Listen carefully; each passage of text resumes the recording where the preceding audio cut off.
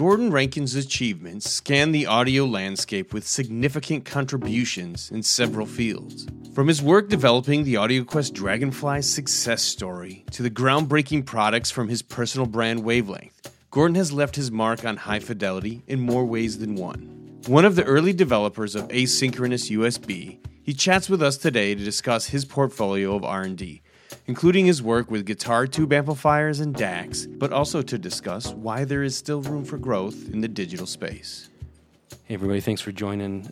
Very special guest, Gordon Rankin from AudioQuest, his own company Wavelength, Ayre audio digital designer, tube guy, assistant to the rock and roll stars himself. How are you doing today? Good. How about yourself? I'm very good. I'm very excited to kind of sit down with you and pick your brain about a few things. But before we do that, you have a very long history doing different things around audio. So I was wondering if you could kind of just take us back to Cincinnati, Ohio, how you got your start, where your inspiration comes from, and how your life has woven around audio in different ways. Well, it actually started in college. I was anthropology major, archaeology, and percussion. And my percussion teacher said, you could really study hard and work at this and you might make money at it. Or you can make, money with something associated with music. Yeah. And so I went back to the dorm room pretty frustrated and was listening to this guy's stereo. He had a nice Marantz tube system and stuff. And he said, you know what? You can design audio equipment. It's not like rocket science. And so I left Indiana State that year and went to Ohio Northern. They specialize in really high-end engineering. And one of the professors I had would make you design things before you could use them. So we actually designed vacuum tubes, and then we used those in amplifiers. We would design transistors, and we'd use those in making amplifiers. He really was forward-thinking, and I just learned a bunch there. And when I came out of school, not very many audio jobs, so... Right. Then... And doing these interviews, I discovered, too, there's not even really like an audio design major in most engineering ththings, right? There's some basics there, but it's a lot on the job. And the thing is, engineering schools today, you're basically a software engineer when you come out.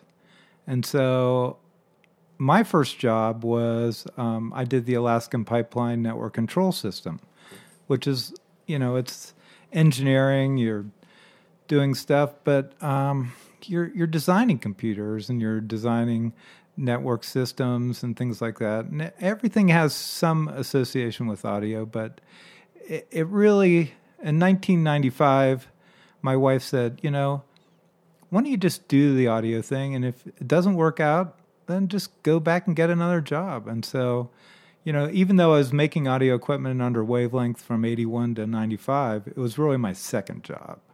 And then 95 was basically when full-time and been that way ever since. So, yeah. So you have done some design work for musicians. What can you just go into a little bit of how that came about? And yeah, because since I'm a musician, I love talking to musicians. We'd go to concerts all the time, and local musicians in Cincinnati were pretty big. Adrian Belew, Rob Fetters, Brian Lovely, he played with, Bowie and stuff like that on tour. So, there was a lot of people always asking me to fix their tube amps and things like that. And I hate fixing other people's equipment. So one day I was fixing a Vox AC30, which is a typical blow-up amplifier because those EL84s. And that was a typical Beatles amp, was it not? Yes. Yeah. And so I said, I could really do a lot better than this. And so I designed one for Rob Fetters when he was playing with Adrian Belew and the Bears, and took it to him, and both Adrian and Rob played the amp, and they're like, this is really special. And then I said, no, it needs help. Took it home, fixed a few things, came back the next day, and they're like, what the F did you do? And that was really it. I knew I had to start taking guitar lessons, and so I have 15 years of guitar lessons. I'm okay. Do you have a favorite guitar that you like to put in your amps? I have 3 electrics. I have a custom Collings 290S with gold foil pickups. Dennis Fano made me a Sonic Sphere, and David Schneider made me a Esquire that has silver pickups in it. It has silver wound pickups instead of copper. That it's unbelievable. It really is. I love playing more acoustic guitar, but I have some nice electrics. Yeah. I've always been traditionally a Les Paul guy, but I have to say, during the time period when I did most of my guitaring, I was a huge Led Zeppelin fan. So it wasn't that I was out there searching for a bunch of different things. I was like, no Telecaster for me. I'm this guy. I am Jimmy Page. Jimmy Page has the new Fender Telecaster that they're doing. Oh yeah, that's his. It was his signature guitar for years. I guess I have to go buy something then. Yeah. Just don't tell your wife. This interview just got really expensive.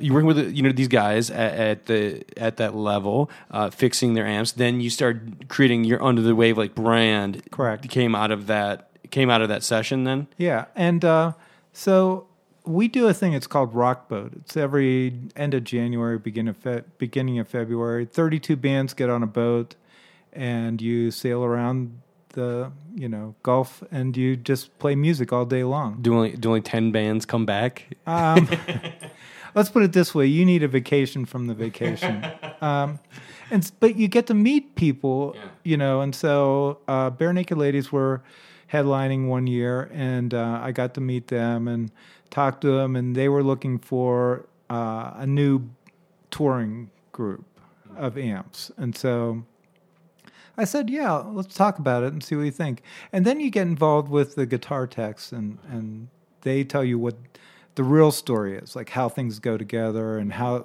because they have like 25, 35 years of experience in doing these tours. And they were very helpful in what they wanted. And, you have to think about the environment. And there's just I think that when we think about, your typical audiophile gear, there's another layer of mobility that's necessary here. Like it's got to be manhandled on a regular basis. It's got to survive that. It has to be reliable to the nth degree. I would only imagine at that level. Yeah, but it's when you deal with pro audio like guitar amps and recording and things like that. It's really great working with these people because they love music so much. When you design for audio, people have an interpretation of what they think the sound should be like. When you're talking to a musician, they're searching for something in their brain that they've never heard before. And it's almost like I have to think left brain, right brain when I'm dealing with audio as compared to guitar amps and things like that. Yeah. So in that brand still exists. You still have amplifiers under the Wavelength brand. We have audio amplifiers, preamplifiers, mostly SCT exotic type tube amps, all tube.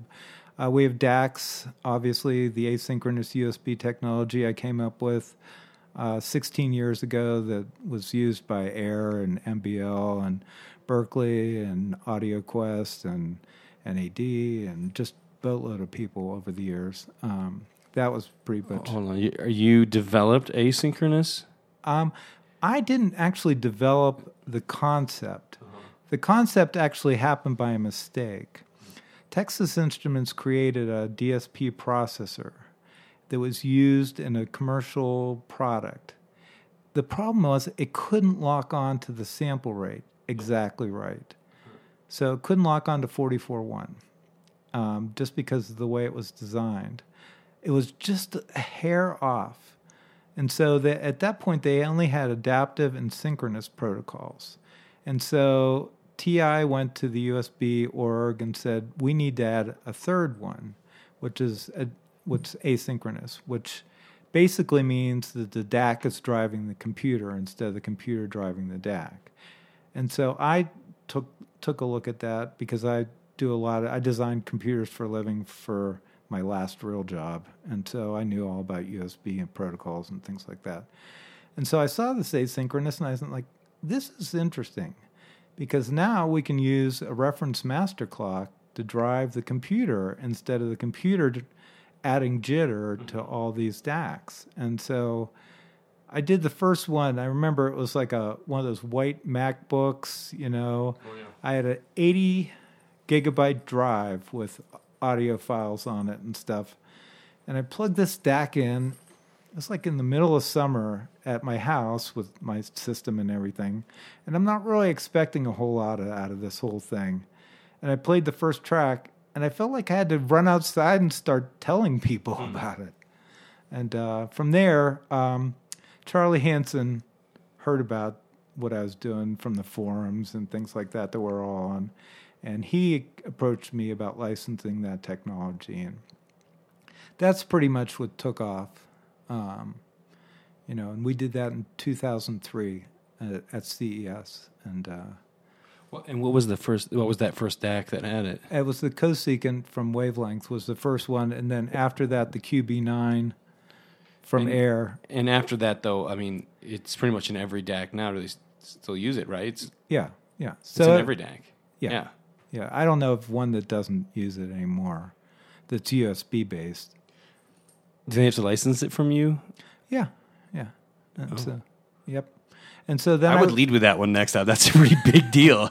It's like scratch all the tube amp guitar stuff. I created asynchronous. This should be on your business card, and it should just be like asynchronous creator. Yeah, but it wasn't me that created the idea. But the thing is after we created it, we had to go to Apple and Microsoft to help them understand the importance of it. Sure. To include this as a native driver.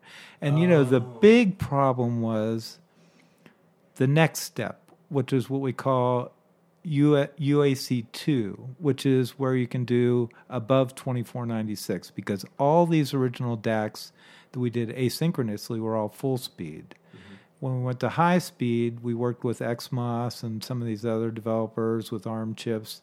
We had to go to Apple, and they were right on board with it because the pro industry wanted them to do it. But literally, Windows didn't do UAC2 until 8 months ago. I wasn't even aware that they did it until you told me. I was like, it's like always capped off in 96. Yeah, so what was the resistance? What was the problem? Why Apple and not them? I don't... The way that they run engineers at Microsoft is totally different from Apple. Like in a good way? No, they like moving people around. Mm-hmm. And so these protocols, once you get them running, they're very easy to manage, and the software was. But interpreting what a USB device does is very complex. So we send this huge spreadsheet of information to the computer that tells it what we are. It's called enumeration. And when you had the full speed stuff, it was basically you told sample rate, this is what I support, 24 bits, 16 bits, 32 bits, whatever, you're done. But when they went from what we call UAC 1, which was the original full speed spec, to UAC 2, the pro people came in and said, we need all this stuff, like clocking options, MIDI, and all this other things. And that spreadsheet now is like 400 times longer. So you have to interpret this correctly to know how that device is going to work. And that's pretty daunting. And Apple still has the same engineers today that were working with me in 2003. Interesting. In the same group. And Apple, or Microsoft, the guy who did the Windows version left 2 months ago. He's in a different group now. I think he's in video or something. And so they have a new engineer. So he has to go back through and learn all these things about how it works. And like, say a problem comes up with a big company, then he has to go ahead and fix that but he has to figure out where it is first, where this problem is, and make sure he doesn't break it for somebody else. So it sounds like you have just a wee bit of knowledge on the subject. Is there a reason why you think some people might say that optical for a while has sounded superior to USB in some ways? Optical SPDIF would never sound as good as USB because it's adaptive, meaning that the device is driving the DAC, and you're going to get jitter from that, which you're going to have to try and remove. Remember, trying to fix something is never as easy as designing it the right way the first time. So the only thing that optical buys you is that there's no ground potential between the two devices. But that's it. Do you think that there's any way a USB cable could make a difference in the sound quality? Yes. In what ways? So when you get to this level and you have to design stuff for other companies, you have to buy test equipment and verification software and things like that. So I have a full Tektronix USB test set. It's really expensive. Don't even ask. It's stupid money. But one of the things I noticed, looking at the protocol year in and year out, so I'll actually look at frames and error rates and things like that. And I noticed the cables, especially in the high-speed area, will cause errors in the frame. And so audio protocols are not error recovery. They'll pass those errors on to you because you'll only notice those as annoyances in the way things sound. It's not like, you might lose one bit here, one bit there, depending on where that bit is, it's going to, drive you crazy, but it's never going to be consistent enough to be a problem that happens all the time. So certain cables really change the way these error rates happen. And the distance and the technology with individual cable makers creates a different problem because there's reflection in the cable. And the asynchronous protocol works like this. So you send, let's say, 576 bytes of information at, 480 megahertz, okay? So then you immediately turn around and you tell it, I need more data or I need less data or I'm fine with how much data I'm currently getting. That's the asynchronous feedback. When a cable turns around like that, you have what's called overhang. The image of what was last transmitted to then what's received by the computer. And sometimes that'll cause an error in the asynchronous feedback. And anytime you have a USB cable that you have a problem with where you have pops and clicks, that means that cable has too much overhang. And it's actually clobbering the asynchronous feedback packet. So that's one type of error that's easily, I ask people right away if they're having a problem with their DAC. Do you have pops and clicks and stops and stuff like that? That's an asynchronous feedback problem. If you change your USB cable and you hear a certain different sound, then it's possible, two possible things. One is the radiation of RFI, EMI radiation that's on the cable to the DAC. Is that getting in there? That happens. That's one of the reasons AudioQuest asked me to design the jitterbug, because that actually gets rid of that type of noise. It's not like a linear noise to keep that 5 volts really clean. It's about high frequency energy and getting rid of that. The other thing would be these packet errors for the actual samples. If you're actually receiving errors in the samples themselves. Yeah. Why do you think there's so much confusion around that particular subject online, and there's just so much anger around that idea? The problem is, when you're online, people have a certain set of things that they've actually tried. Okay, nobody has... I've probably looked at 600 different USB cables, okay? The guy online's maybe looked at 3 or 4. And so one works for him better than another. Then that's only one setup. Like if you use like a Windows machine to a DAC and you use, let's say, an Asus or you could go out and buy a Dell or whatever, you know, a Dell and an Asus, they might not even sound the same. You know, actually, USB ports don't actually sound the same. If you have one that's shared with like a trackpad, the keyboard, the Bluetooth module, and stuff like that, it won't sound as good as the other one. And, you know, like on Apple, you can look up, you can see the whole tree of your USB stuff. You just go to, since, you know, about this Mac, more information, and it gives you click down to USB, and you can see all devices that are on the same level as your DAC is. And are you saying that Macintosh computer generally has a better path for the USB than other computers? They have better engineering. I think that's one of the reasons why, as a hardware reference, it's a better computer. Yeah. And, you know, all these servers are based on motherboards and stuff that companies have developed. You know, they're not actually going out and developing their own motherboards in most cases. Yeah. And those can be different, you know, so, and the way that they work their power supplies, you know, thermal technologies. Computers, when I originally did this in 2003, it was like a revelation. I thought, oh, here we go.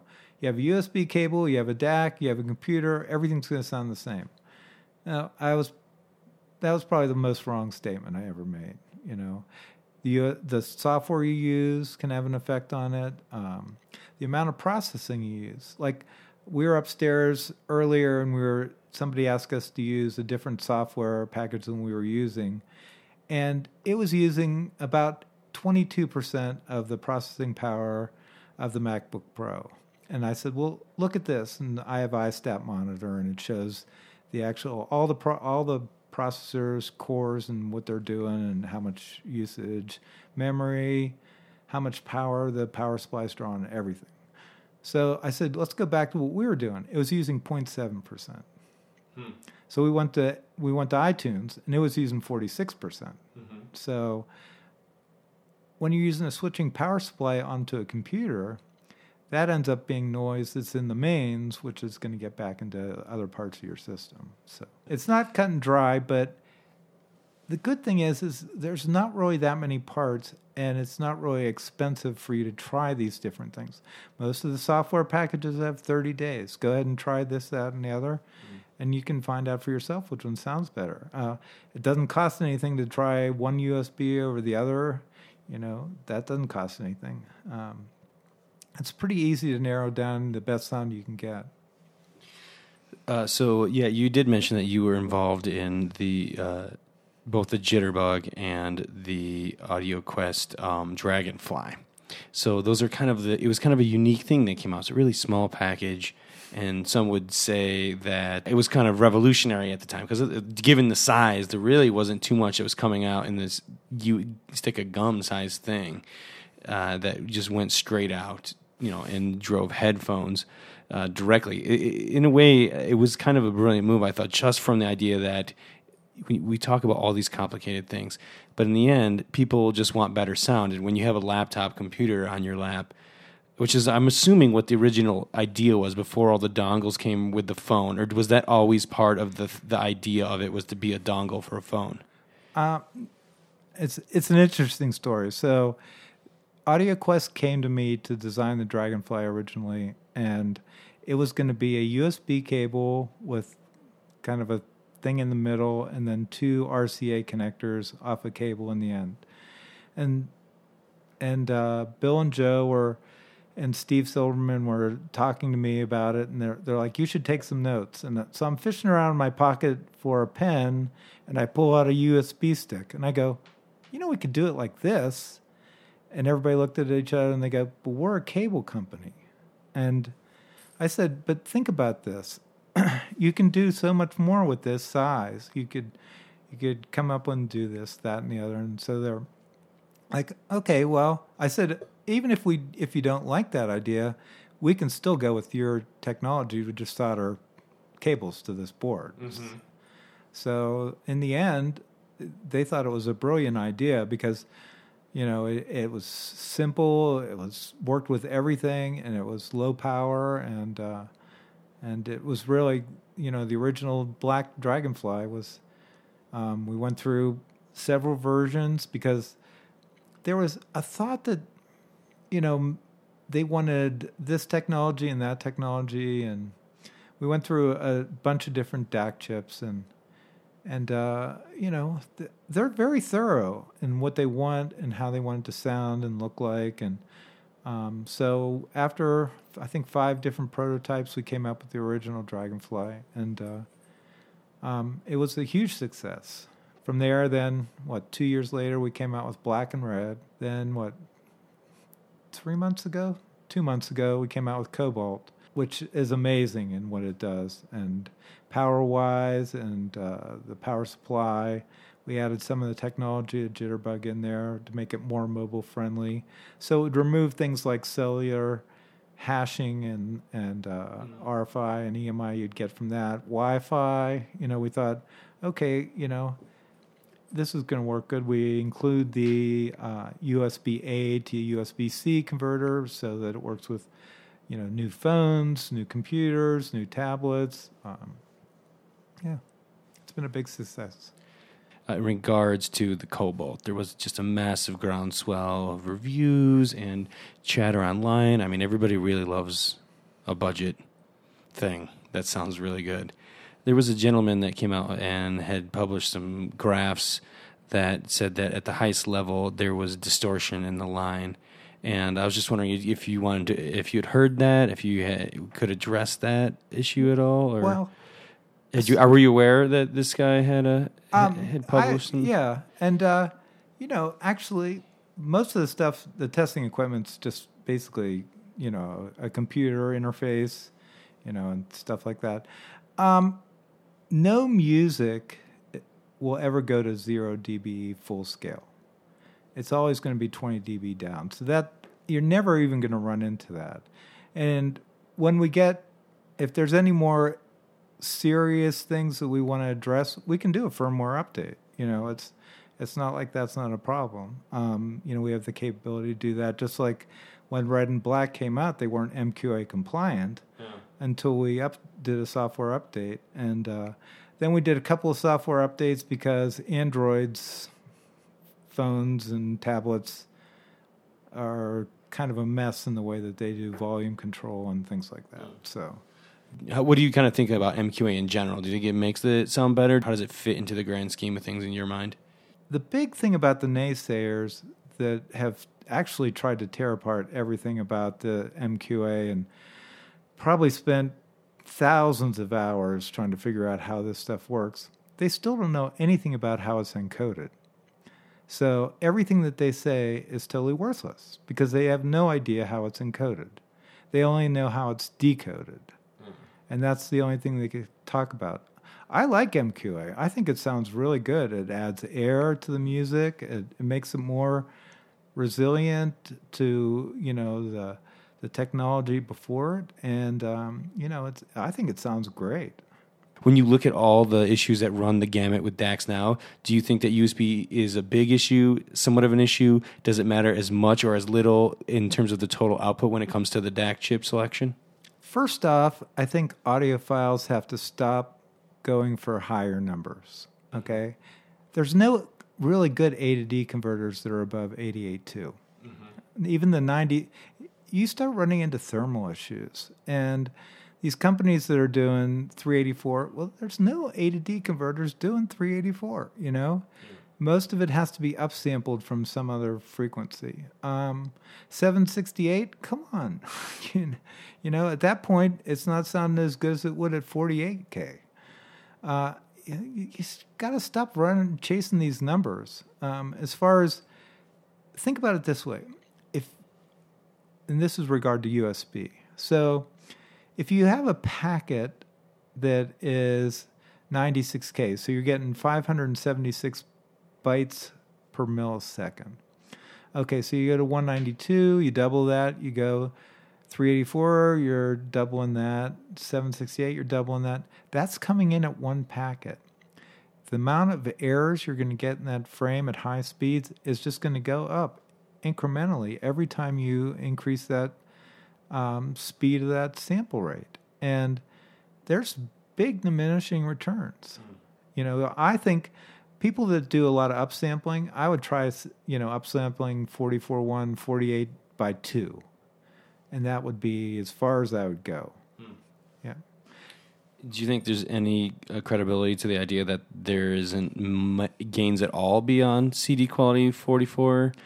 Or do you think there is something to be gained by what we call traditionally now high-resolution audio? Well, think about it this way. And you go from 44.1 to 88.2, that's a factor of 2, okay? But when you go from 16-bit to 24-bit, that's a factor of 256. So I think that, if you go to 24-bit stuff, and especially with streaming, you don't want to go too high on streaming because then, you're basically at the slave of whoever your, network provider is. The quality of the sound is going to be determined on that. I had a really good discussion with David Chesky, who was using Wi-Fi to compare streaming services. And I said, David, you can't do that. You've got to be wired. It's got to be Ethernet, wired into your setup for that. And he did that, and he was like, wow, that's a huge increase in performance. And it's because, Wi-Fi takes about 40 times more data just to do the same thing. Yeah. Of all the things you've done with your life and all the things that you've created or helped create, what do you kind of find as your crowning achievement or thing you're most proud of? I don't ever even think about that stuff. For me, it's always the next thing. People give me ideas, I'll be at bars and somebody will talk about medical equipment, and I'll write on a napkin what I would do. They call me and say, can you do this? I'm like, no, I don't have enough time to do that. But you just come up with, if you use your imagination and to solve these problems, it's really exciting to do and figure out challenges ahead for you. I'm assuming you're probably in a position to just completely retire and drink martinis as the sun sets. What do you think drives you to kind of keep? What are you doing here? Why do you keep doing what you're doing in this thing? What drives you? Somebody told me because I can. I like that response. I came up with 5 new products for the show. I thought that was pretty forward thinking, and some of the ideas are stuff that people were doing 10 years ago, but you just do them better and you find out it sounds really good, and why not go for the sound? So I love doing pro audio stuff. I love doing audio stuff. It just really excites me. And the more bizarre it is, it's fun, vacuum tubes that, were made back in the 30s and 40s, those engineers were brilliant. They had to be, because they didn't have anything to work with. So, yeah. What is it specifically, do you think, that is the draw towards analog tubes? Why do we still use this archaic technology in our systems for a lot of the traditional enthusiasts? So, if you build a tube amp, you can do that with 3 active devices, or even 2 active devices and a tube for the power supply. If I did the same thing with solid state, that would be about 270 transistors. The thing is, when you do a tube amp or a tube preamp or a tube DAC, the magnetics around it and the parts quality and things like that really matter, because you're only dealing with 1 device or 2 devices at a time. And most companies don't want to pay that extra money to find that perfect component that's going to match that.